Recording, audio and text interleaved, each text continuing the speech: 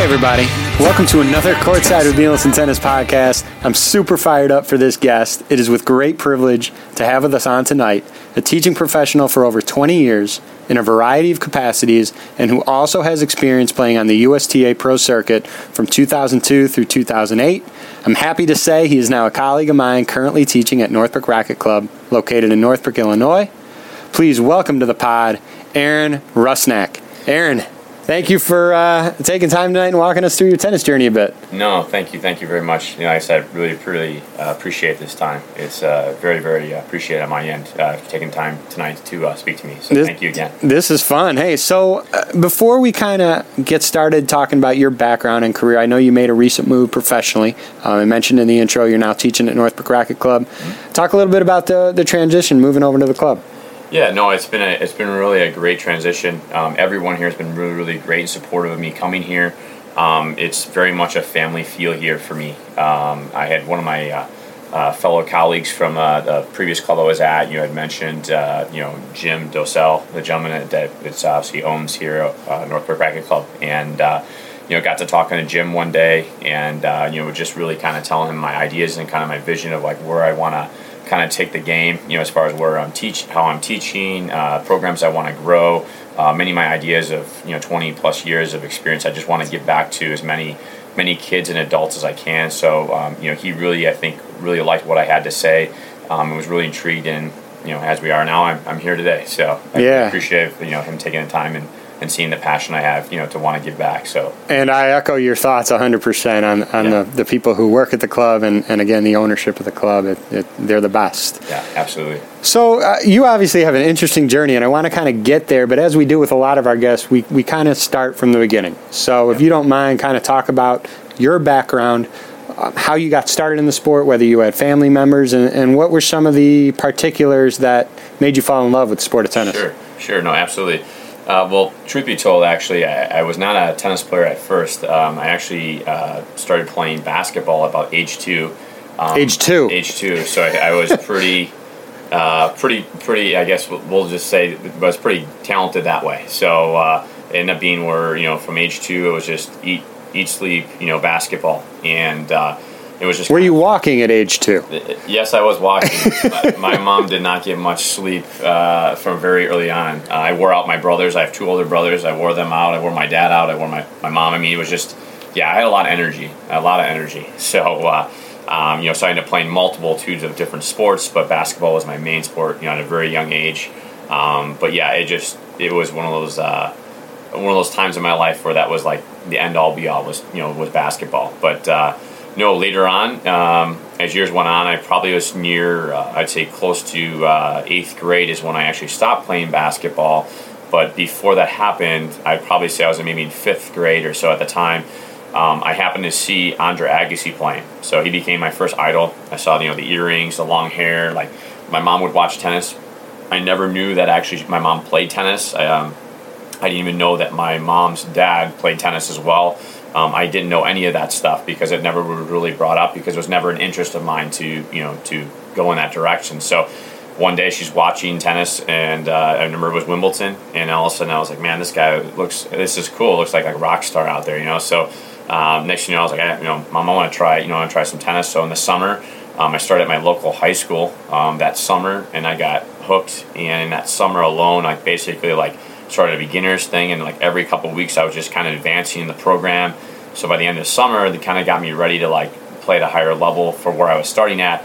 But I took a break. I just during the summertime, I went back to my basketball, and then eventually, I started doing some camps in Oak Lawn Racket Club, and doing these weekly camps just to kind of keep up with the tennis a little bit. And the more I started to do it, the more my passion started to shift from basketball to tennis, and then eventually by the time I was about 13 is when I eventually just walked away from basketball, which was a big thing because my brothers, especially my middle brother, really thought I should have stuck it out with basketball, but I'm only 6 foot tall, so I don't know how many of those survive in the NBA being that tall, kind of getting beaten up, but I grew up actually not too far away from Dwayne Wade and that playing basketball, so it was pretty cool.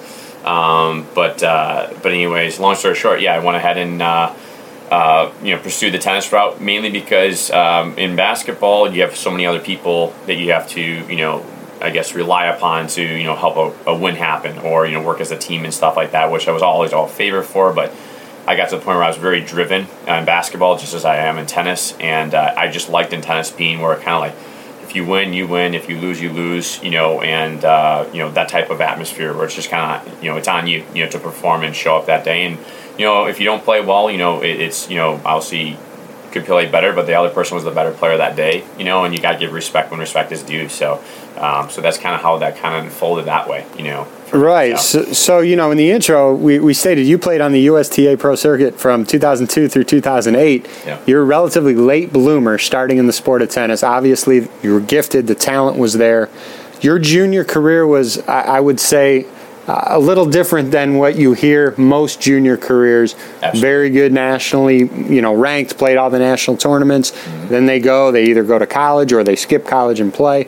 Your career is a little bit different. So if you don't mind, kind of talk a little bit about some of the highlights in your junior career. Sure. Yeah, no, I went from, so like I said, when I first started playing tennis, I was idolizing Agassi. So everything was, ground stroking. I even got an earring, I had at the time, and two-handed backhand, and the coaches I had there were, I had a lot of great, fortunate coaches that were really, really passionate about technique and teaching me the right things and stuff, from grips and movement and stuff like that. And eventually, one of my coaches, he moved away, and I came across another coach who just said, your talents are at the net. So from the time of about 14 years old on, my idol went from Agassi to Stefan Edberg, Patrick Rafter, Martina Navratilova, John McEnroe, Jonas Borkman, those kind of people, and Todd Martin, like emulating those people. Particularly Pat Rafter was my main guy, that I really, really, really idolized. But to go with that, it was funny because I went from a baseline game and basically when I first started playing USTA tournaments, most of the kids didn't know me, so I had early success. I was like semi-finaling, finally, winning a lot of tournaments at a very young, in my age bracket, really early, really quick, going into the USTA tournaments. And then when people started figuring me out, then the wins didn't come as easy. But then during that time also, the coach I had at that time switched me from a two-hander to a one-hander, even though my backhand actually for me, unlike a Pete Sampras, it was actually my best shot. It was better than my volleys at the time. And so I went to a one-hander. I went from like serving and volleying on every point, chipping and charging on every point, very old school style play, which I've just embodied ever since then. That's just how I play. But in my junior career, really my standout memories are in doubles. I had some of the most successful times in my junior career in doubles. It was always a joke of mine with my friends, is like when it came to singles, until my game kind of got glued together towards my later years, near almost 17, 18 years old, when things kind of started to fall together. Basically, doubles was like everybody and their brother and sisters before cell phones were really popular. People would be calling my house phone like, hey, can Aaron play doubles? And when we were going to this tournament, like, the doubles was like a shoo-in. Anyone could call me, and I was always willing to play with anybody. I wasn't like, I didn't matter. I just loved playing doubles. And then, singles was kind of like almost like just like practice working on the things that my coach wanted me to work on, because it was just kind of like, whether it was in groups or tournaments, whatever the coach told me to do, whether the outcome was win or not, I just embraced the process and was like, all right, I'm going to work on the things I need to go at, because I know long-term these are going to help me become a better player than I am now. So I just kind of embraced that going forward and kind of took my lumps. So I went from like beating a lot of players, and then players I used to beat I started losing to, and then players I used to kind of exchange wins and losses just started losing to, and then the guys who were just much better than me at the time would just end up beating me really, really bad, until later on in my, basically my first year of 18s is when I kind of started to turn the corner, and that's when I started to then, the players I used to beat started beating all the time, and then the players I used to exchange, I started to actually win a lot more against them than lose, and then those players that I used to never come close to beating, and then I started actually either winning or starting to take sets off of. So there was progress, towards the end of my junior career, at least, I mainly stayed, Midwest based, playing my tournaments, so I didn't really have the means or funds to really travel abroad, just because of, like I said, I started in the high school programming, and then just like a small club programming, and then from there, that's when I kind of went into the NJTL program, which was basically, was Arthur Ashe's, basically, foundation stuff, and then they barely kind of really took me in their arms and helped me kind of become the player I am today. And they allowed you to travel to California for a little bit? Yeah, so what had happened when I was about 13 years old, I can't remember what year it is offhand, but I got VHS tape, and I had most valuable player when I was out there for my work ethic and stuff like that. But and 13 is kind of like you're still just getting started in the sport. That's why this story is so crazy. Yeah, no. See, I had, like I said, early success, picking up the game really quick. I was one of those people, like a lot of people, very visual. So, a coach would show me something, I immediately could kind of pick up on the cues right away. You had real good hand-eye coordination, very young age, obviously, with basketball. So picked it up really quick. And so for me to do that when it was basically USTA and JTL sent me down to a training center. It was in Escondido at the time. California. In California. And, like I said, I got to spend 2 weeks out there with some of the best coaches, in the California area. Got to meet a lot of great, players down there. There was quite a few players from California. There was actually a boy who was from Maine who was really good. That was just, I was in awe because the intensity of some of these kids, as far as just the quality of play, was just some stuff I didn't even see even in the Midwest. It was just it wasn't even just the work ethic. It was just the style of plays were a little bit different. The teaching methods were different. Even at that age, I love learning, so it was interesting to see different coaches' philosophies and how they coach, and so just taking everything in from every one of the coaches, even at an early age, just kind of seeing how one's person's perspective of how to approach something as opposed to someone else, or how a player perceived it. So it was really cool. Awesome experience, it really is. So you did have success. You were a late bloomer. You did have a lot of success. Now you're going through high school. You were in Illinois. All four. You finished high school here. Yep. And there's that next step. There's college, or, again, with your type of journey, most people would say, well, you may naturally just go to college. He hasn't had the greatest success nationally just because you didn't play all those tournaments and you didn't have the funds to enable you to travel and do all that. Right. And you took the rare step of not having that huge national exposure. You chose not to go to college, and you chose to pursue your dream. Walk us through that decision-making. And I would have loved to be in the living room hearing that conversation with your parents. It was funny because it was something that both my parents, my mom went to college. My dad did not necessarily by choice. My dad passed away when he was very young, so he really was kind of the middle child, and he took care of his family. And my dad went to Vietnam. So long story short, it was not really in his cards to go. My mom and my other brothers did go to college, so I was like backwards compared to my other brother, going to college and stuff like that. So, it was one of those things where my parents saw how passion driven I was, and I'm at a very young age I was a perfectionist. So, I was in one of those scenarios, like you said, as I was getting close to kind of like, you're going to go to college, what's the deal?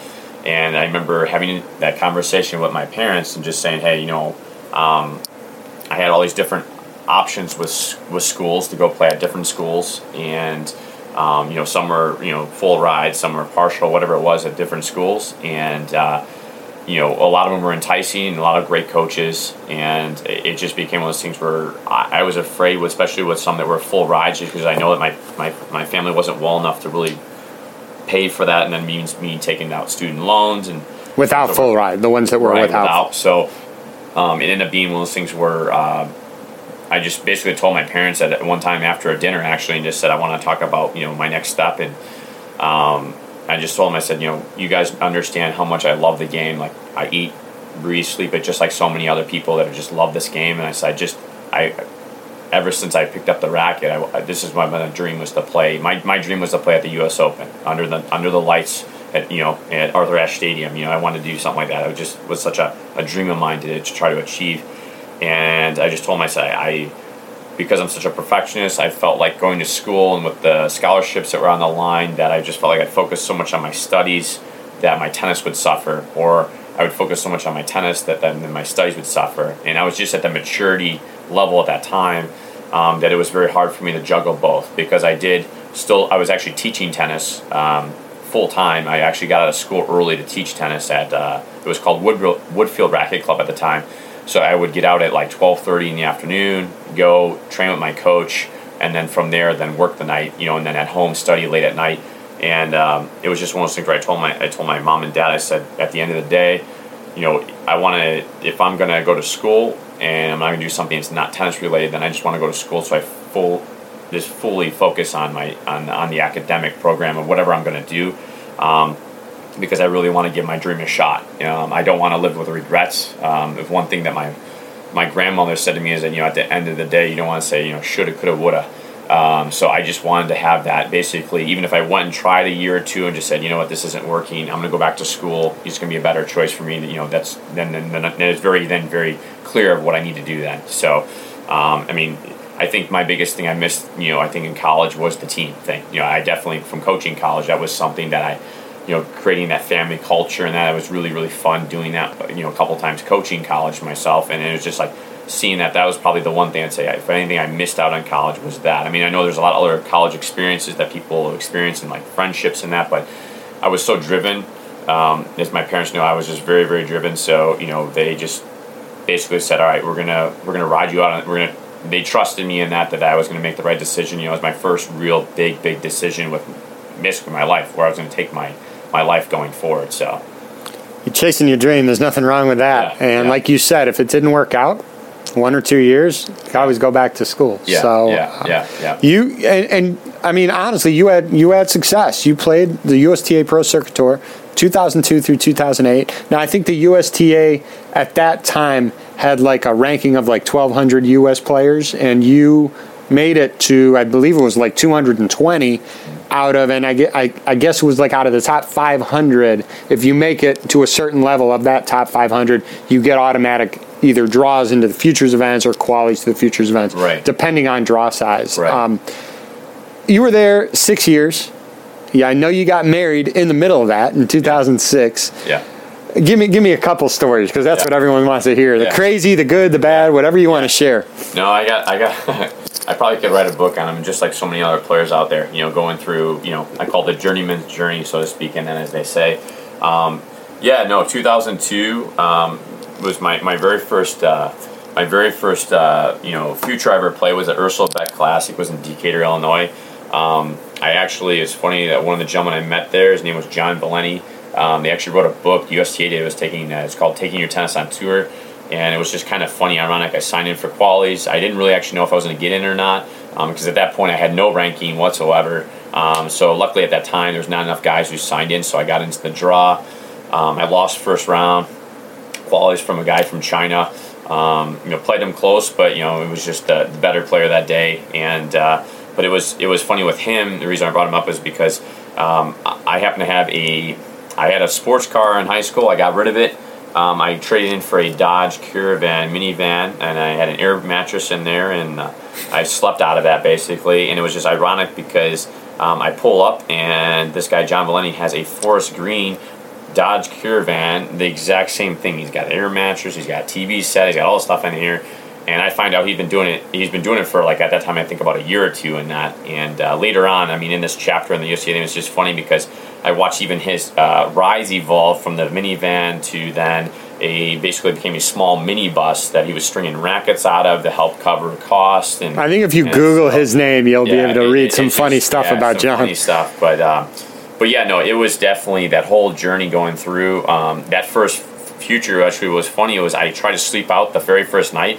And in Decatur, because Southern Illinois gets so hot out there, and I'm like, I'm going to get dehydrated staying here. I got to stay. So I find, like, the cheapest motel. It wasn't even a hotel. It was a motel. I pull up, and it's one of those where you pull up to the door, and it, like, literally, like, it ended up becoming, if you've ever seen the movie Big with Tom Hanks, and there's, like, this guy's, like, pounding on the door. I literally had an experience like that where I literally, like, didn't know anyone at the tournament at the time. I go in there, and all of a sudden, it's like I lock the door, and like within 30 minutes of being there, all of a sudden there's like a big, huge party on the outside. I don't know if people are vandalizing my van because it's like I have a little peephole and like this little window to look out of. So I barely could get any sleep. One, I was nervous about the match, and then two, I was afraid I'm going to come out and my ride is going to be stolen, and I'm going to be hours away from where I live. And then I wake up the next day, and some guy's actually out there cooking macaroni and cheese with beer and an electric grill and asking me if I wanted breakfast. I'm like, no, I got to go eat at an actual place and actually get ready for my match. So So yeah, that was one of my first experiences ever. Let me just stop you on there and give a plug, because I'm doing a documentary. I think you've heard about it. It's called The Journey: Life on Tour with Jimmy Bendeck. Yeah. And it's these types of stories that we're trying to illustrate, that it's not, the private jets, it's not the Roger Federers of the world. I mean, it's what I talk about with Jimmy all the time is tennis is sometimes the easy part. It's everything else. Yeah. And people just, one reason or another, just don't last just because they don't want to put up with it. The conditions are horrible, or A, B, or C. By the time you get on the tennis court, that's the easy part. And it just reminded me of that. So if you all want to check that documentary out, you can find it. It's on iTunes, Life on Tour, and you also have a few episodes on my podcast as well. Yeah, no, that's probably one of the first ones I had, and throughout there I had a lot of good memories, meeting a lot of good players. I watched so many players that you first watched in qualies of futures, and then they break into the main draw, and then eventually you see a couple of them, and end up playing on the big screen, and you're like, wow, you're like literally practicing next to that guy. You got to talk to him and that. So Andy won the U.S. Open in 2003. Marty was a little bit behind him. Did you bump into any of these guys? No, unfortunately, and as much as I love Marty Fish, I think he's got a great story of his comeback and stuff like that, and his conditions he had to overcome. But what were some of the bigger names that you interacted with, if you remember? There was an Australian guy named Rafael Durick, who was really good.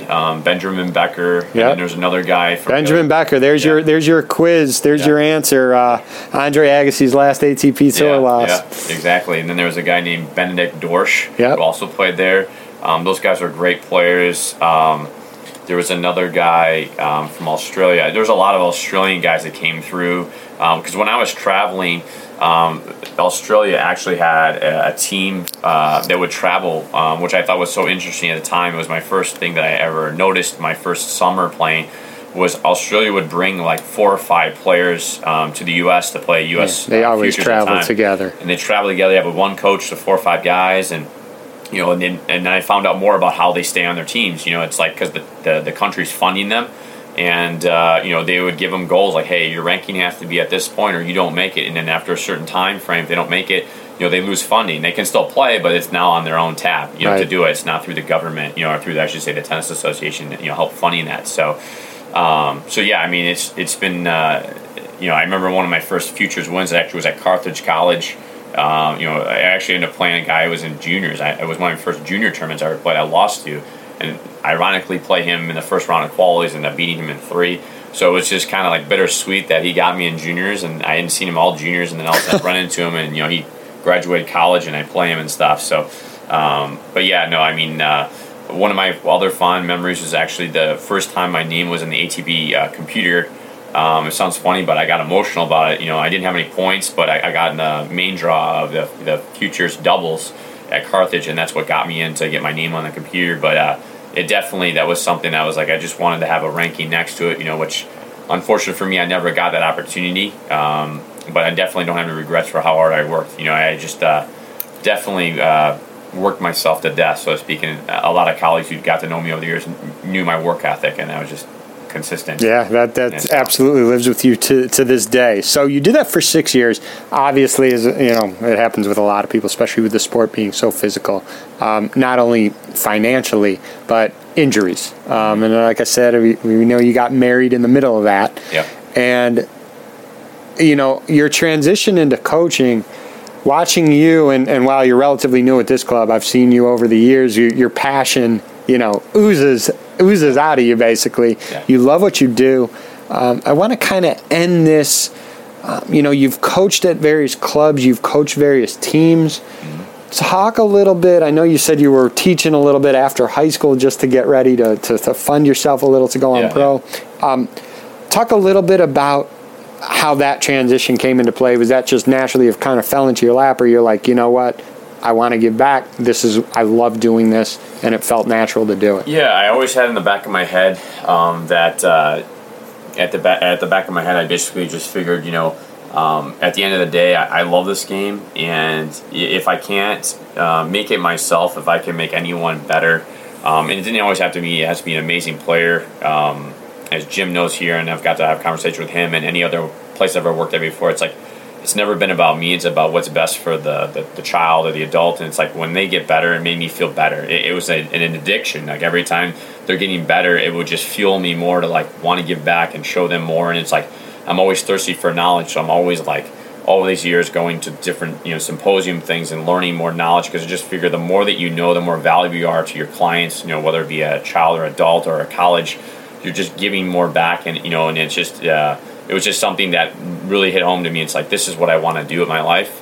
I'm not in it to make millions of dollars. It's my goal is like making a difference in someone's life. It's like, for me, I've had the opportunity now being in this game, teaching it for so long now, that I have a lot of my old, basically my old students that are getting married or having kids, and they still invite me to their weddings, or they still call me. And that's the best. It's the best feeling in the world, that I was more than just their tennis coach, that I was actually someone, more to them than just that. So, I've definitely, with quite a few students, they knew who they are, but there's quite a few that have been kind of like a dad figure.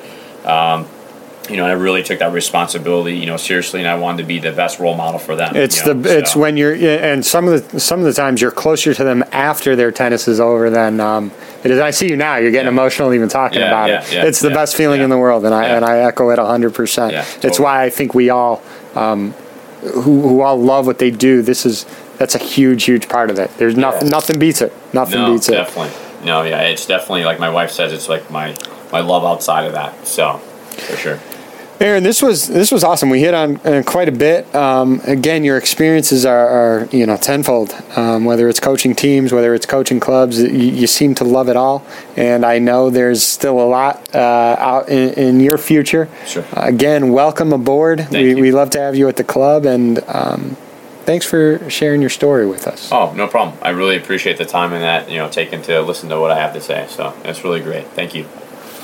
Well, thank you, guys. This was great. This was a privilege again. Aaron Rusnak, you can find him. He's pretty active on Instagram. Yep. One thing that I've seen him present on it, and he's awesome. If any of you listening have some questions on band exercises, not music bands, I'm talking band exercises. Aaron loves the bands. Again, he's presented on it. Reach out to him. You could find him on Instagram. And again, we want to thank him. Hope you all enjoyed that conversation. And as always, stay tuned for another Courtside with Beanless and Tennis podcast. Thanks, everybody.